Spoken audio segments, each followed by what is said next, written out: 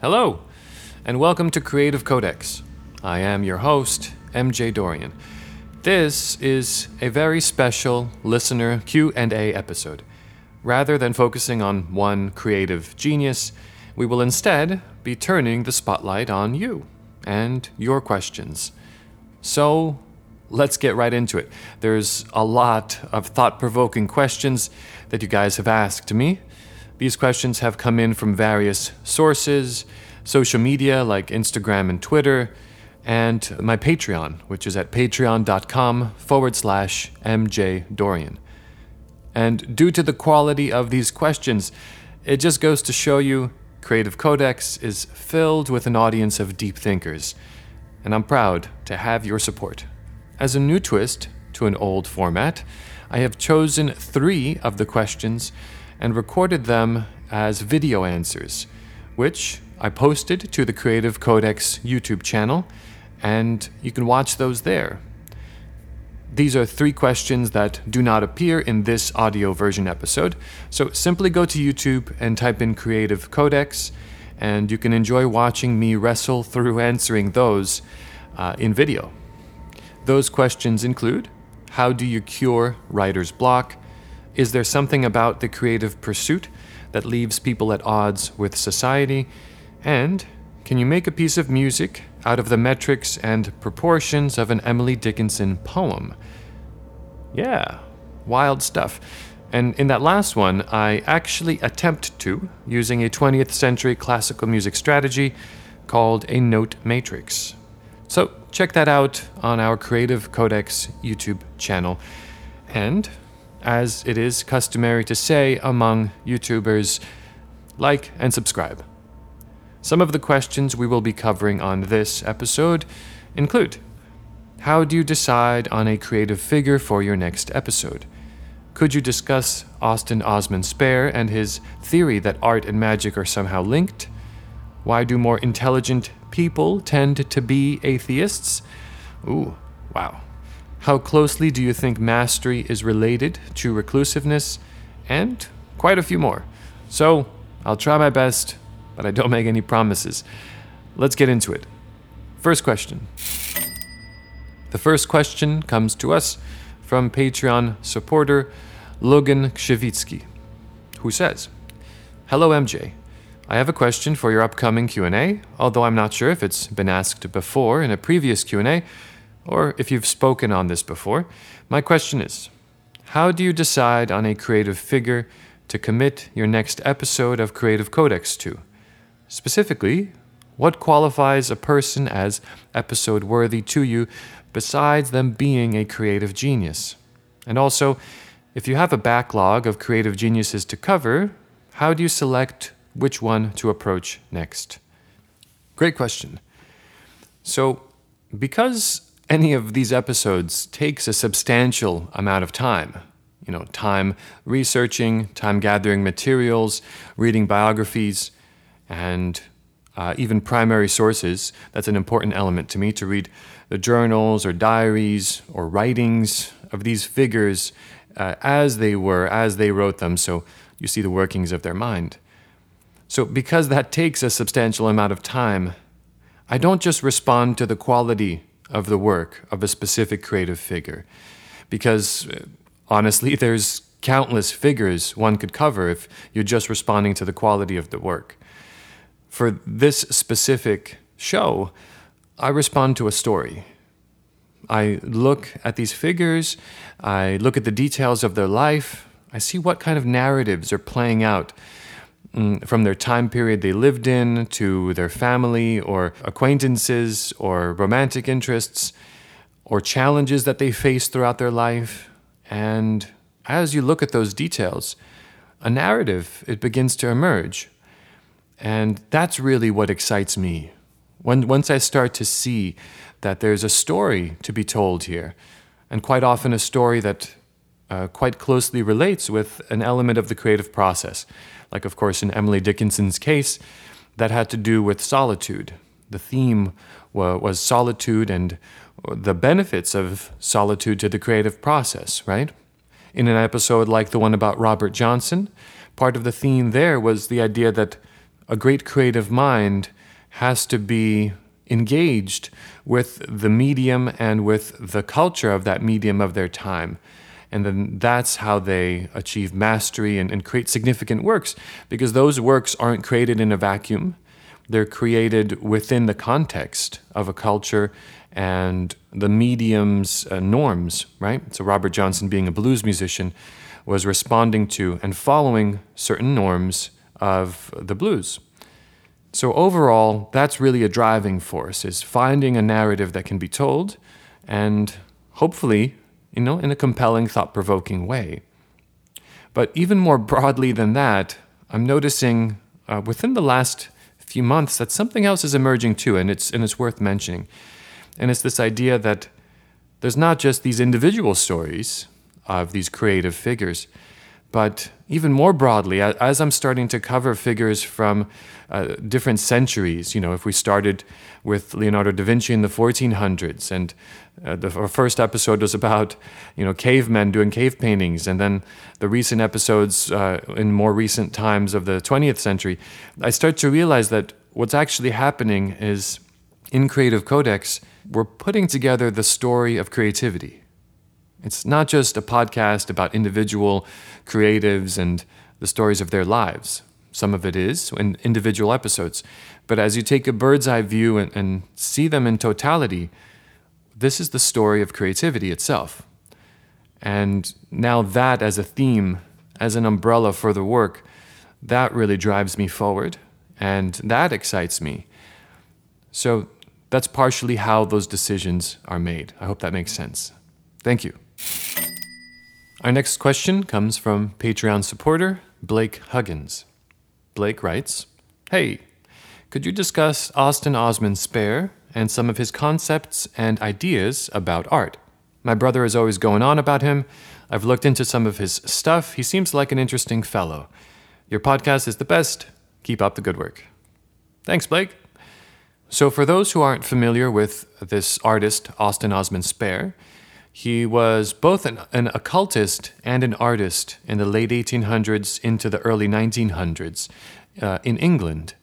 And a really curious fellow. There's quite a lot that can be said about him, and I hope to one day do an episode or two about Austin Osman Spare, just because of this curious link that you see in his work and his philosophy between magic and art. One curious strategy he developed was called automatic drawing, where he would sit down late at night and just let his hand start moving, and without trying to influence it, try to see what would happen. In a sense, sometimes it may have just been the hand practicing some of the motions it's familiar with, but in other times, he claims that his hand and his body, when it was opened as a channel, was able to channel through spirits, demons, and anything that may have been moving through the atmosphere, or in occult terms, the astral, near him. And you can see some of these illustrations of his that at first look like sketches, and then you're looking at them and there's like demonic faces or fantastical creatures, or one face that's kind of morphed and linked into another, as if the way you would imagine perhaps a spirit is being linked with another spirit, or just the morphing quality of an entity. It's pretty curious stuff. And also, his work in the occult was pretty influential down the line. His theory on creating sigils and how to charge a sigil and such was pretty influential later on for things like chaos magic. So quite a fascinating guy. And I look forward to kind of diving further into him. So thank you for mentioning him. I'm going to definitely put him a little higher on the list of future Creative Codex episodes. Now, one final thing I'll say about this curious link between art and magic. I think he was right. I think there is something there, and it's one of the beautiful mysteries about creative work. All creative work is magic. Think about it. You are using illusions to summon an emotional, psychological, or spiritual response. And what could be more magical than that? Thank you for your question, Blake. Our next question comes from Patreon supporter James Schenner, who asks, what are your thoughts on NFTs and or other new developments in the digital world and the consequences for art and for artists, both in terms of creativity and commerce? Yeah, great timely question. An NFT is an acronym which means non-fungible token, and it is related to a new development specifically in digital art and the art collection industry that allows a work of digital art to be guaranteed as singular, and therefore it becomes collectible and you're able to put it onto the art market for sale and collection. This is done partially through blockchain technology, which is very technical, and I certainly don't know enough about it. I just know the basic surface level details. But in terms of the possible implications of this, they're really quite fascinating. I personally have nothing against it. I'm just kind of amazed that it's picked up steam so quickly in this last month, to the point where I just got a notification on my phone about some of this kind of art news. And one of the works of the artist Beeple sold for $60 million just very recently. And it was, again, one of these NFT type situations where it's a digital work and somebody out there with more money than they know what to do with bought this thing for $60 million. So it's definitely a curious new development in general in the art industry, and for digital artists to kind of feel maybe inspired by and encouraged that something is moving in an interesting direction to include digital artists in the larger scope of art collection. Part of what this whole NFT thing is, and this recent fascination with it, is that it's a new development and no one really knows what's going to happen with it, how the chips are going to fall within 6 months to a year. But one thing is clear, that as a society, even just as a global species, we seem to be moving more and more into the virtual space, right?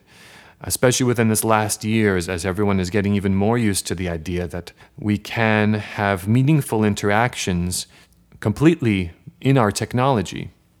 And so it can be a little bit of a worrying thing to people who aren't as into technology as some of us are, but there's really no putting the genie back in the bottle at this point, right?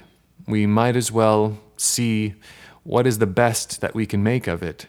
And similarly with NFTs, there's no putting that genie back in the bottle.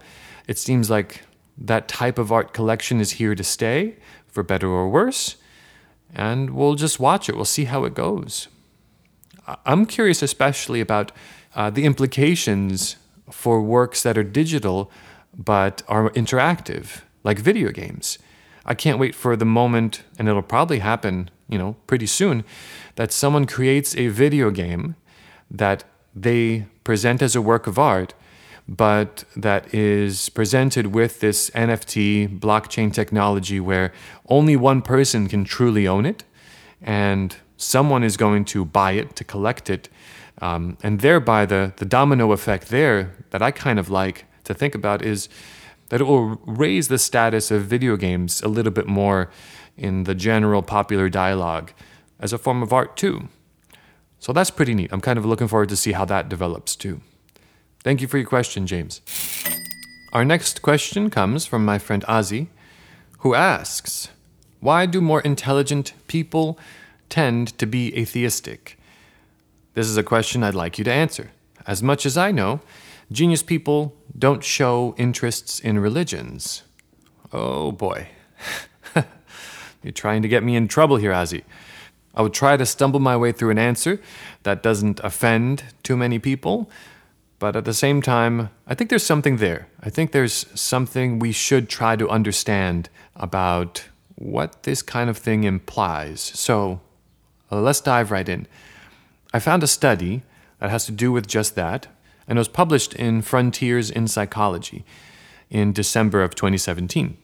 So the paper and the study is called "The Negative Relationship Between Reasoning and Religiosity is Underpinned by a Bias for Intuitive Responses, specifically when intuition and logic are in conflict." Yeah, it's quite a title, as these papers usually are, but we'll explain it in more detail. So it was published by Richard E. Dawes and Adam Hampshire. Some of the introduction to the paper says, "It is well established that religiosity correlates inversely with intelligence. A prominent hypothesis states that this correlation reflects behavioral biases toward intuitive problem solving, which causes errors when intuition conflicts with reasoning. We tested predictions of this hypothesis by analyzing data from 2 large-scale internet cohort studies. The combined amount of people who participated were 63,235. We report that atheists surpass religious individuals in terms of reasoning, but not working memory performance. The religiosity effect is robust across socio-demographic factors, including age, education, and country of origin. It varies significantly across religions, and this co-occurs with substantial cross-group differences in religious dogmatism." So, my interpretation of this, from just reading some of the results, is that in this kind of test scenario, when a specific problem is presented that can be answered either with critical reasoning or intuition, people who associate with being religious tend to rely more often on intuition in those situations, for better or worse, right? Maybe sometimes they'll still get the right answer, but the people who don't associate themselves with being religious, they tend to rely on their critical reasoning, and they may get the answer right more often. The paper further continues, "Religious fundamentalism has also shown modest positive correlations with life satisfaction, and negative correlations with cognitive flexibility and openness," unquote. And that's a curious one, too. That's something to consider. So, religious people tend to be more satisfied with life. That's not a bad thing, right? So that's a little thought-provoking. Now, in my own opinion, just having been raised Roman Catholic, which I no longer participate in, but I kind of get a sense for what it is to be raised in an organized religion, I would say that most religions, they discourage critical thinking, right?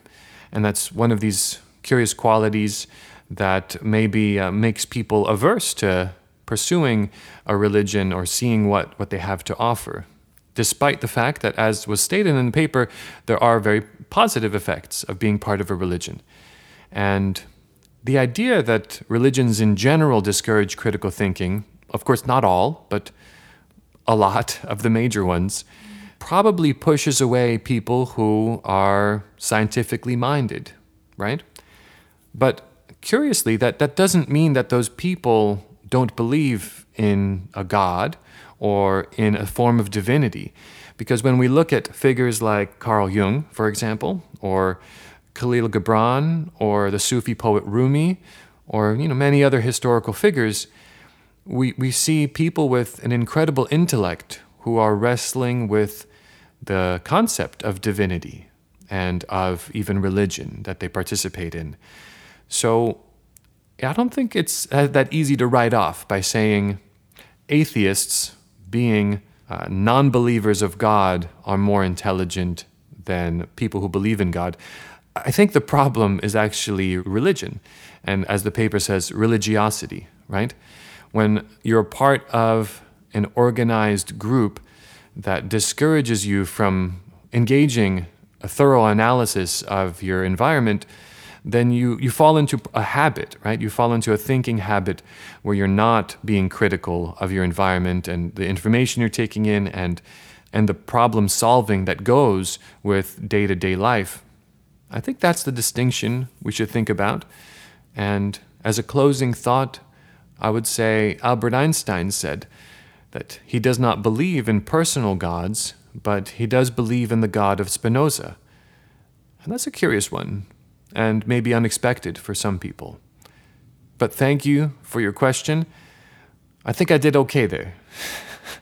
I think I stepped on some toes, but I supported it with some knowledge and gave positives and negatives, right?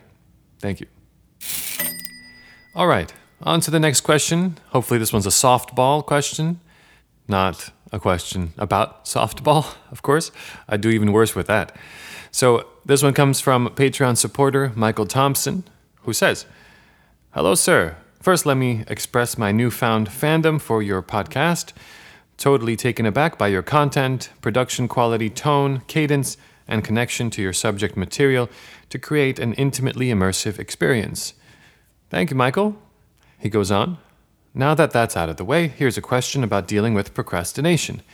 Being a semi-professional musician, my first true love for the last 25-ish years, and an ultimate curious mind, I've grown a love for many other creative endeavors, and I have no lack of obsession-worthy ideas.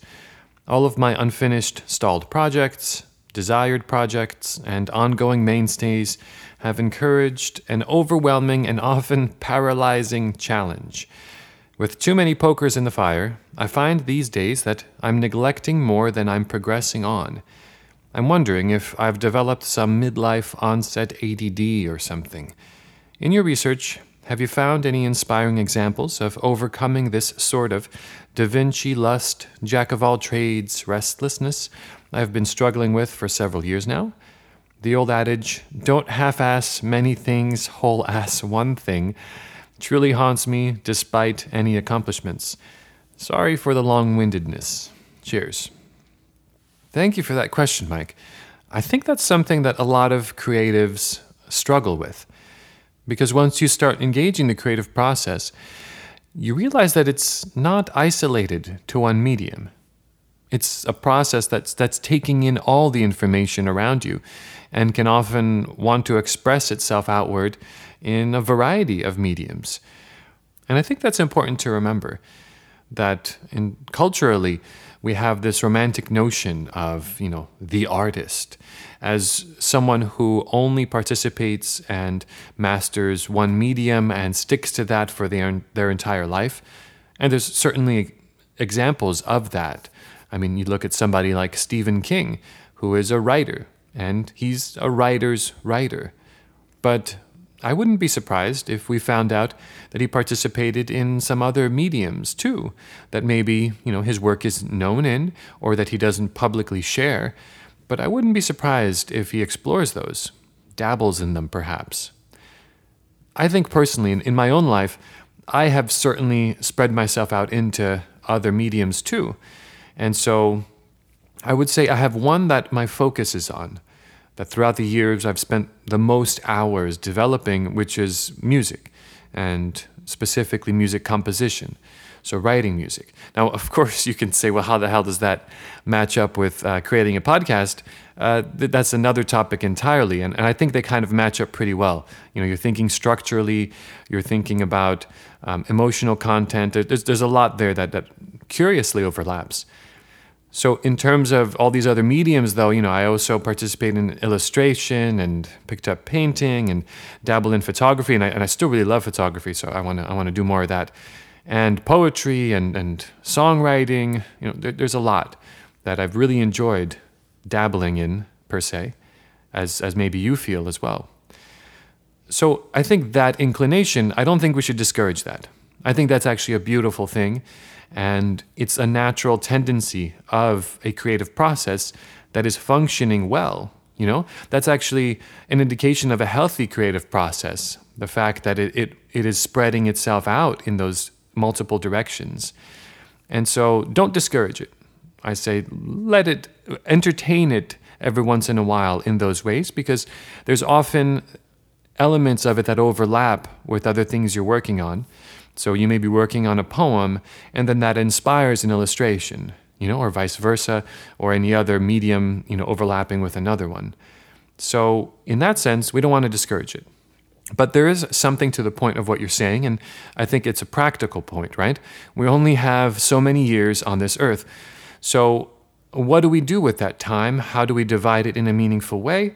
And focusing on one medium to achieve something great or significant in that medium, it seems like a good idea, practically. So I would give this advice, and this is the advice I tend to follow as well. Focus on mastering one medium, but be open to flirting with proficiency in other mediums. So I've focused for many years on mastering music composition because I went to first my undergrad in that direction, and then I did grad studies as well, also in music composition. Then after that, I focused for a number of years on music composition by scoring films and working in the film industry. So that was the area that I was completely dead set on mastering.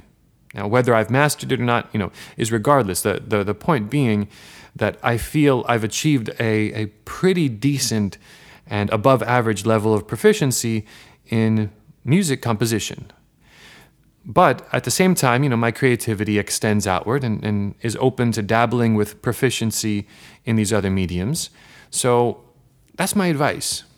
Focus on one where you feel like you can achieve mastery. Usually, the reasoning there is that you have some tendencies already that you were born with. You might have incredibly good fine motor skills, or you might be a very logical thinker, or, any number of things. And the characteristics that you innately have that make you a little better at a certain medium, that's actually a good indication that you'll be able to progress through it a little more smoothly than other people might. So it takes some thought, right? Some self-reflection. It also takes some discipline to tell yourself you're going to focus on one. Some motivation that might inform you there too is there one medium where you're more likely to make some income from? Because that's a very motivating factor. And at the end of the day, we want to be making some income from our creative work. So you got to take all those things into play, and hopefully that ends up giving you a helpful direction, right? But thank you. I think a lot of creative people, a lot more than we talk about, are challenged by that kind of situation. It's a gift and it's a curse, right? The gift is that not everybody can do even one creative medium, but as creatives that are really into it, we can kind of spread out into many, and that sometimes makes people who aren't very creative kind of jealous. It's so easy for him or her. Focus on mastering one medium while flirting with proficiency in other mediums. Thank you for your question. Our next question comes from Josh Smith on Twitter at Josh T. Smith Music, who asks, concerning Carl Jung, more context about what he actually used as educational material to be able to build a tower. Yeah, this is a good kind of like deep cut question that only folks who are already Jungian enthusiasts would ask, right? So for those who might not be aware, Carl Jung, a very famous psychologist who founded the school of thought in psychology called psychoanalysis. We covered him in episodes 13 and 14, I believe that was, and specifically his work called The Red Book, a work of deep self-analysis and a form of a spiritual journey that he took in that self-analysis. Check it out if you haven't. It's a very popular episode. It's still bringing in quite a number of listeners consistently into the show, just who are looking for Carl Jung stuff. Now, on that topic, curiously, in this last decade, Jungian thought has seen a very interesting resurgence. It's becoming pretty popular, and it's attracting people who are genuinely intellectually curious and not just kind of like a fad. So I'm super happy to see that. I think that's wonderful. I think it's much needed in today's society. But back to the topic at hand, in the last few decades of Carl Jung's life, he felt the need to build a tower. And this kind of eventually became a complex of, I believe, 4 towers with connecting structures. And it's a crazy idea, and I'm sure to people around him, they thought he maybe was a little off his rocker for even wanting to pursue it, because he wasn't known as a builder or anything of the sort. Now, the question, of course, remains, how much of it did he design? I'm assuming quite a significant amount. It was his complete decision-making. As far as how much of it did he build himself or whether it was contracted, I don't know myself. That's not an area of my expertise. And curiously enough, when you look through the scholarly work on Jungian thought and history, there's not much out there about this specific tower either, on Bollingen Tower, which is spelled Bollingen. But there are one or two curious resources that you can follow, which maybe would get you closer to some of the answer that you're looking for. So one is in Memories, Dreams, Reflections, the book. Carl Jung talks quite a bit about Bollingen Tower and the inclination to want to pursue such an endeavor. Here's one quote from there. Around page 212, he goes on, "Words and paper did not seem real enough to me. To put my fantasies on solid footing, something more was needed. I had to achieve a kind of representation in stone of my innermost thoughts and of the knowledge I had acquired. Put another way, I had to make a confession of faith in stone. That was the beginning of the tower, the house I built for myself at Bollingen. I wanted a room in this tower where I could exist for myself alone. I had in mind what I had seen in Indian houses, in which there is usually an area, though it may be only a corner of a room separated off by a curtain, in which the inhabitants can withdraw. There they can meditate for perhaps a quarter or half an hour, or do yoga exercises. Such an area of retirement is essential in India, where people live crowded very close together." Unquote. So, on that note, it's a completely fascinating topic, and I understand why you'd be curious about it, for many reasons. One other avenue you can pursue, aside from reading those passages in Memories, Dreams, Reflections, is there is something called the Salome Institute, and it exists largely online. So if you go salomeinstitute.com, you can find them. And what they do is that they hold seminars and lectures, and they stream them virtually. And so you can participate as an audience member during these streams, or you can watch past lectures or meetings on their website. So there was one in November of November 2020, not that long ago. And the title of that seminar was The Black Books and the Bollingen Tower, before and after Jung's Red Book. And that discussion was led by Jung's great-grandson, Daniel Bowman. So that's pretty interesting right there. If there is anyone that might have extra knowledge about this subject, that would very likely be his great-grandson, right? And it's curious that they use that as part of the title. So if you go on there, salomeinstitute.com, and just look up the Black Books and the Bollingen Tower, you'll see that come up. Now, what you can do, curiously enough, is you can register for that seminar. But since it's happened already, what you're doing is buying a ticket to view the recording. It's a pretty cool idea. Now, obviously, you can't participate in any Q&A session kind of format, but maybe there'll be little clues, little breadcrumbs you can follow from something like that. Now, beyond that, there's no clear book specifically about Bollingen Tower either, but I have no doubt that Jungian scholars, being as thorough as they are, someone out there is already working on one, or maybe two are already working on one, and something about it will likely come out within the next few years, because as I said, the interest in Jungian thought is kind of at an all-time high. It's really fascinating, and it's fun to see that developing. So hopefully that was useful to you. salomeinstitute.com, check it out. Thank you, Josh. Our next question comes from Kelly O'Donnell on Twitter at Kelly O'Donnell, KELLEYODONNELL. Yeah, you can tell I've had coffee, right? So she asks a question regarding Emily Dickinson. How do you think she would have felt, scandalized, titillated, if she read Whitman's poetry? I imagine he would have loved hers. I would also be interested in your reflections on posthumous publication without an author's artist's express permission, and in some cases, directly against their stated wishes. Ambiguous for Emily Dickinson's poems, but you could start with Kafka. Great questions. So, how would Emily have felt if she read Whitman's poetry? So, I'll start this by saying there are a few things I know a lot about. But there are also a lot of things I know very little about. And I'm not going to pretend that I'm an expert on Walt Whitman and his poetry. I know a few of his works, but I want to give him the respect that is due with an episode of his own sometime in the upcoming future. So, I'm not sure. But if you have some suggestions, recommendations where I can start on some Walt Whitman stuff, please send them along to me, DM me, and I'd love to learn. Now, the other aspects of your question, I think I can kind of wrestle around with a little bit and come up with something interesting. So you asked, what would he have thought of her poetry? And I imagine part of that implies if he had known her in person before her work had been published, right?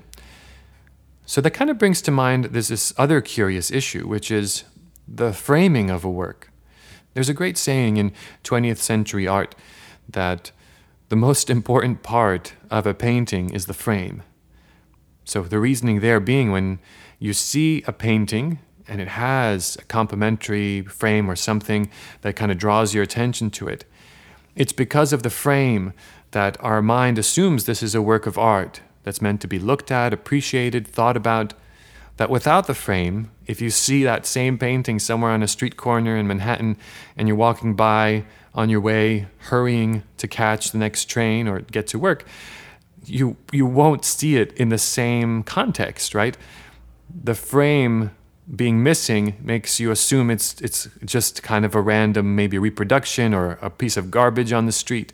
That comes to mind when we think about the idea of an artist presenting, a creative person presenting their work to someone in a very different scenario, where perhaps they know each other as acquaintances, and knowing how Emily would present her work in the very few instances that she did, she wouldn't present her whole corpus.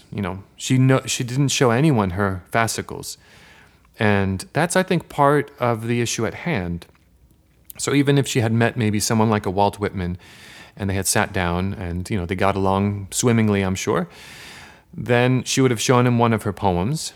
Would one poem, something like My Life Had Stood a Loaded Gun, would that have been enough to convince him that there was more to her, right? Would that one brilliant poem have been enough to imply the scope of her genius and to imply the, close to 2,000 other poems that she had written? And I don't know. It's a strange question, right? It's all about the framing. It's all about the context. But if she had shown him something like her fascicles, which at that point could have had 800 poems in them, that would be a very different context, right? Seeing a body of work bound together, being able to read them, compare them one to the other, that would be something else entirely. And looking at something like that, I don't think anyone can deny the visionary spark in those fascicles. So I imagine that he would have quite appreciated her and her writing. Now, the second part of your question is also a really great loaded topic. The idea about what are the ethics of publishing an artist's work posthumously if they either haven't agreed or specifically requested not to, right? Now, I stand perhaps on a little more controversial stance here, where I'll say that I believe art doesn't belong to the artist. It's not a thing you can own, it's not a property, not to me anyway. In terms of copyright, sure, that's helpful to have. It helps artists make a living, helps creative people make a living, and so that they're not taken advantage of. But a creative work on its own, it doesn't belong to an artist. And in a sense, it doesn't really belong to anyone. But if it did belong to anyone, it belongs to the humanity that it's created in. That brings us to this other very large issue of what is the purpose of art. So it may have had one purpose for the artist when they created it, but it may be an entirely different purpose for an audience engaging it.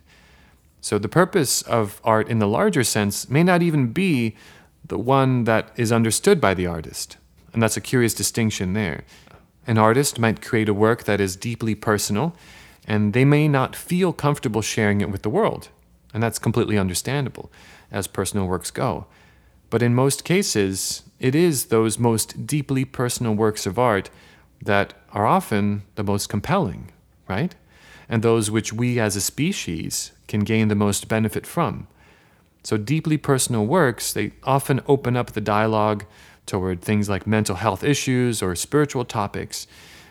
And even more importantly, deeply personal works also open up the inner world of the viewer to themselves. Meaning, when you read, watch, or listen to some creative work that shows someone, an artist, who has interacted with their own inner world in a deep and meaningful way, like Carl Jung's Red Book, this opens doorways in your own inner world that begin to invite you in as well. So in the grand scheme of things, I think there's much more benefit to be gained from publishing and letting an artist's work be freely available to digest by all of humanity, rather than keeping it under lock and key for the sake of etiquette or possibly ethics. There's just so much more benefit to be gained, And Carl Jung's Red Book is a perfect example of that, actually. The fact that he did not publish it, and he did not give any instructions for its publishing, and his estate kept it under lock and key for 50 years. But then once it was finally released, it caused an incredible domino effect of a resurgence of interest in his work, and we're still feeling that effect today, I believe, where even just from an example of my own episodes, the Carl Jung episodes are the ones that are the most listened to because people on Spotify will search Carl Jung, the Red Book, or search up the Red Book to find more information about it, and they'll be led to my 2 episodes on it. So it's super interesting topic. Thank you for asking. Our next question comes from Mona Oman on Instagram. That's at MonaOman. And she asks, how closely do you feel mastery is related to reclusiveness? Also, how do you think Emily would have navigated our world, the 2021 world? Do you think she would have been as prolific? Do you think she would have been capable of manipulating social media to gain steam for her work? Or was her work not meant for this time, her secret brilliance, against all odds of her time and setting, the energy behind her collection of timeless work? I don't think she was meant for this time, but meant to affect this time. I'm so intrigued by the first question. Dali was a brilliant master of his craft, but he was also a socialite somewhat. So what depth does one need to separate themselves from the world to achieve greatness? It doesn't happen when you have to keep up with the times. It happens when you march to your own time, in your own time, right? I also love the connection between mental anguish and creativity. Some cripple by the pressure of expectations once people know your brilliance. Some flourish. I almost feel you have to have deep darkness and things holding you back to find your true meaning. We may all have a piece of that, some feeling it more deeply than others, and some overwhelmed by emotional states and circumstance that it forces them to harness it into creativity, and with that comes all sorts of other things. Emily was a brilliant master who seemed to have a complete and full understanding of the world that was, that would be, with such a mastery that she could manipulate the truth and then translate it into a body of poetry. She must have had the perfect balance of exposure and captivity to be able to understand it all, yet also the time to create it all. Wow, beautifully said. Thank you, Mona. So from your first question, perhaps we can start with an exploration of that. How closely do you feel mastery is related to reclusiveness? We'll start by saying solitude is essential to the creative process. But now, too much solitude makes you a recluse who is out of touch with the norms of your society, right? How is solitude essential to the creative process? Well, probably 90% of the work that we consume, that usually we really love, that's some kind of creative work, had to have been made in solitude, right? Whether it's writing, painting, poetry, music, so much of this work is done by one person alone in a room where no one else can hear or see them, and then they bring it back out into the world.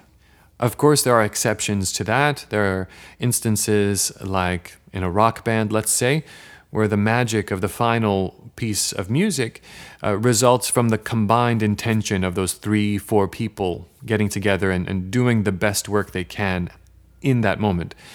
So there are those instances. But even in those instances, usually the songwriting is partially done or mostly done by one person, and then they have the rest of the band add their touch to it, right? So in the case of a band where there's a guitarist, songwriter like a Kurt Cobain, he would still write most of those songs in solitude, then bring his half-finished or mostly finished song to the band and be like, all right, let's see what we can do with this, so kind of workshop it, Dave Grohl adding crazy drums to it, and Chris Novoselic adding a bass line that's complementary to the song or to the guitar part. And so even in that instance where a portion of the creativity relies on other people, most of that work is still done by one individual in solitude. So there's definitely a balance, that needs to be adhered to be successful in your medium, but also just to be grounded, right? Because if you become a hermit, completely removed from society, in a sense, you become out of touch with what the norms are of your medium. And if you're removed from society for 5 years, 10 years, what you create, let's say 10 years later, when you haven't been informed by the norms of your medium, is it going to be something brilliant? Or is it going to be something that's so out of context that your time period won't even understand it? Your time period won't even be able to appreciate it for the brilliance it has, right? So it's kind of like a tightrope walk. You need the solitude to work, to create, but you also need that time in your environment of society as a feedback loop, learning the norms and where the innovation can take place. And that's part of it. Innovation in any medium relies on an engagement with the current state of that medium. I think that's what you're implying too. As far as how Emily would have done in today's world, oh man, would she be on Instagram like as one of these people posting poetry? I don't know.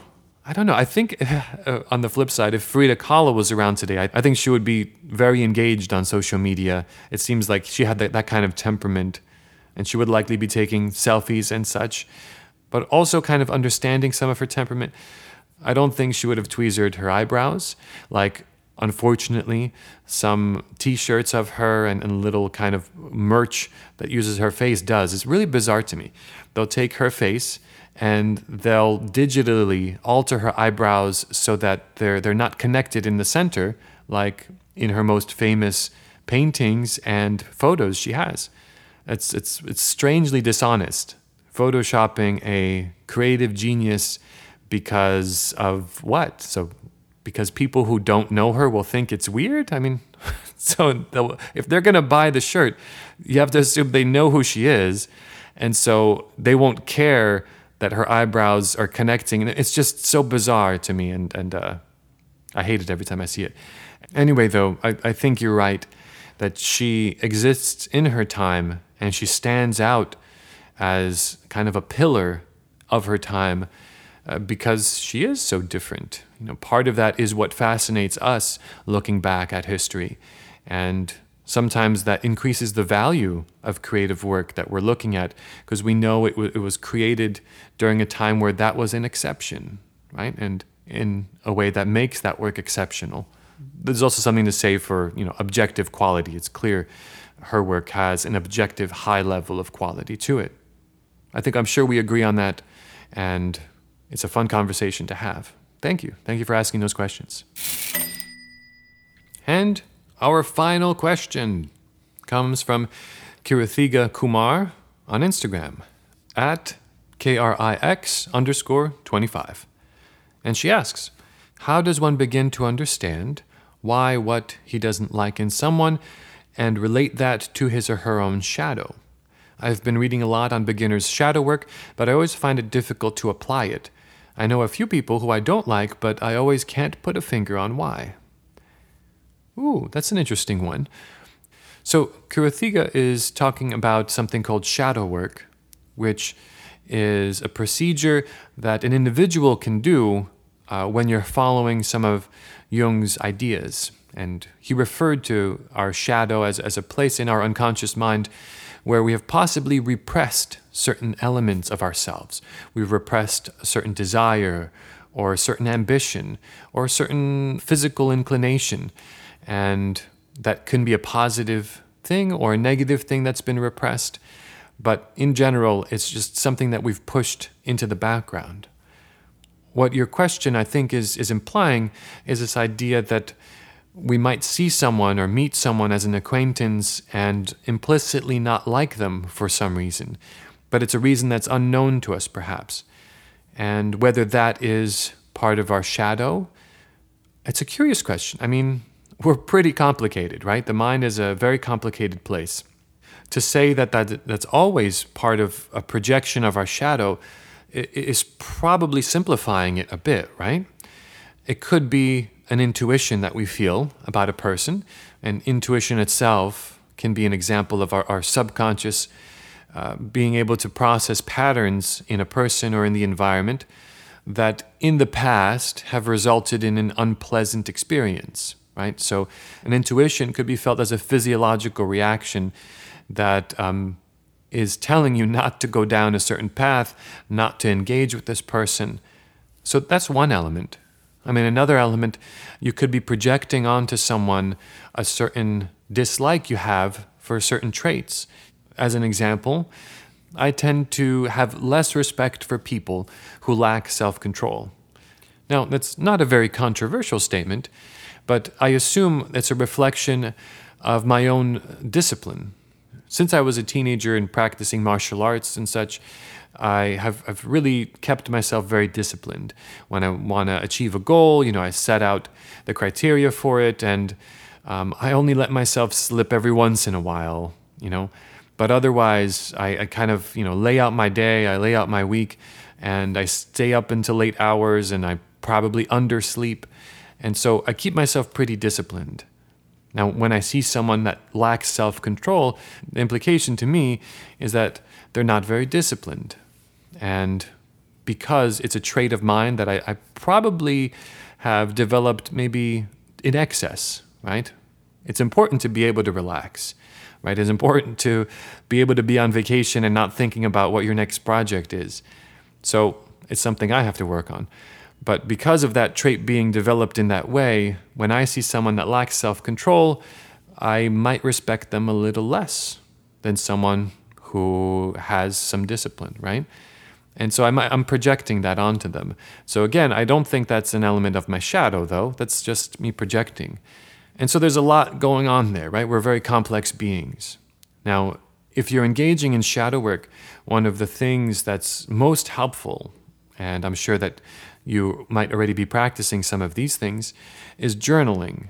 Writing your thoughts down, writing your own critiques of yourself down, analyzing them, writing your dreams down, analyzing those, often in our most meaningful and strange dreams. There's symbolic elements there that are reflecting parts moving around in our unconscious mind. Also, meditating, participating in things called active imagination sessions.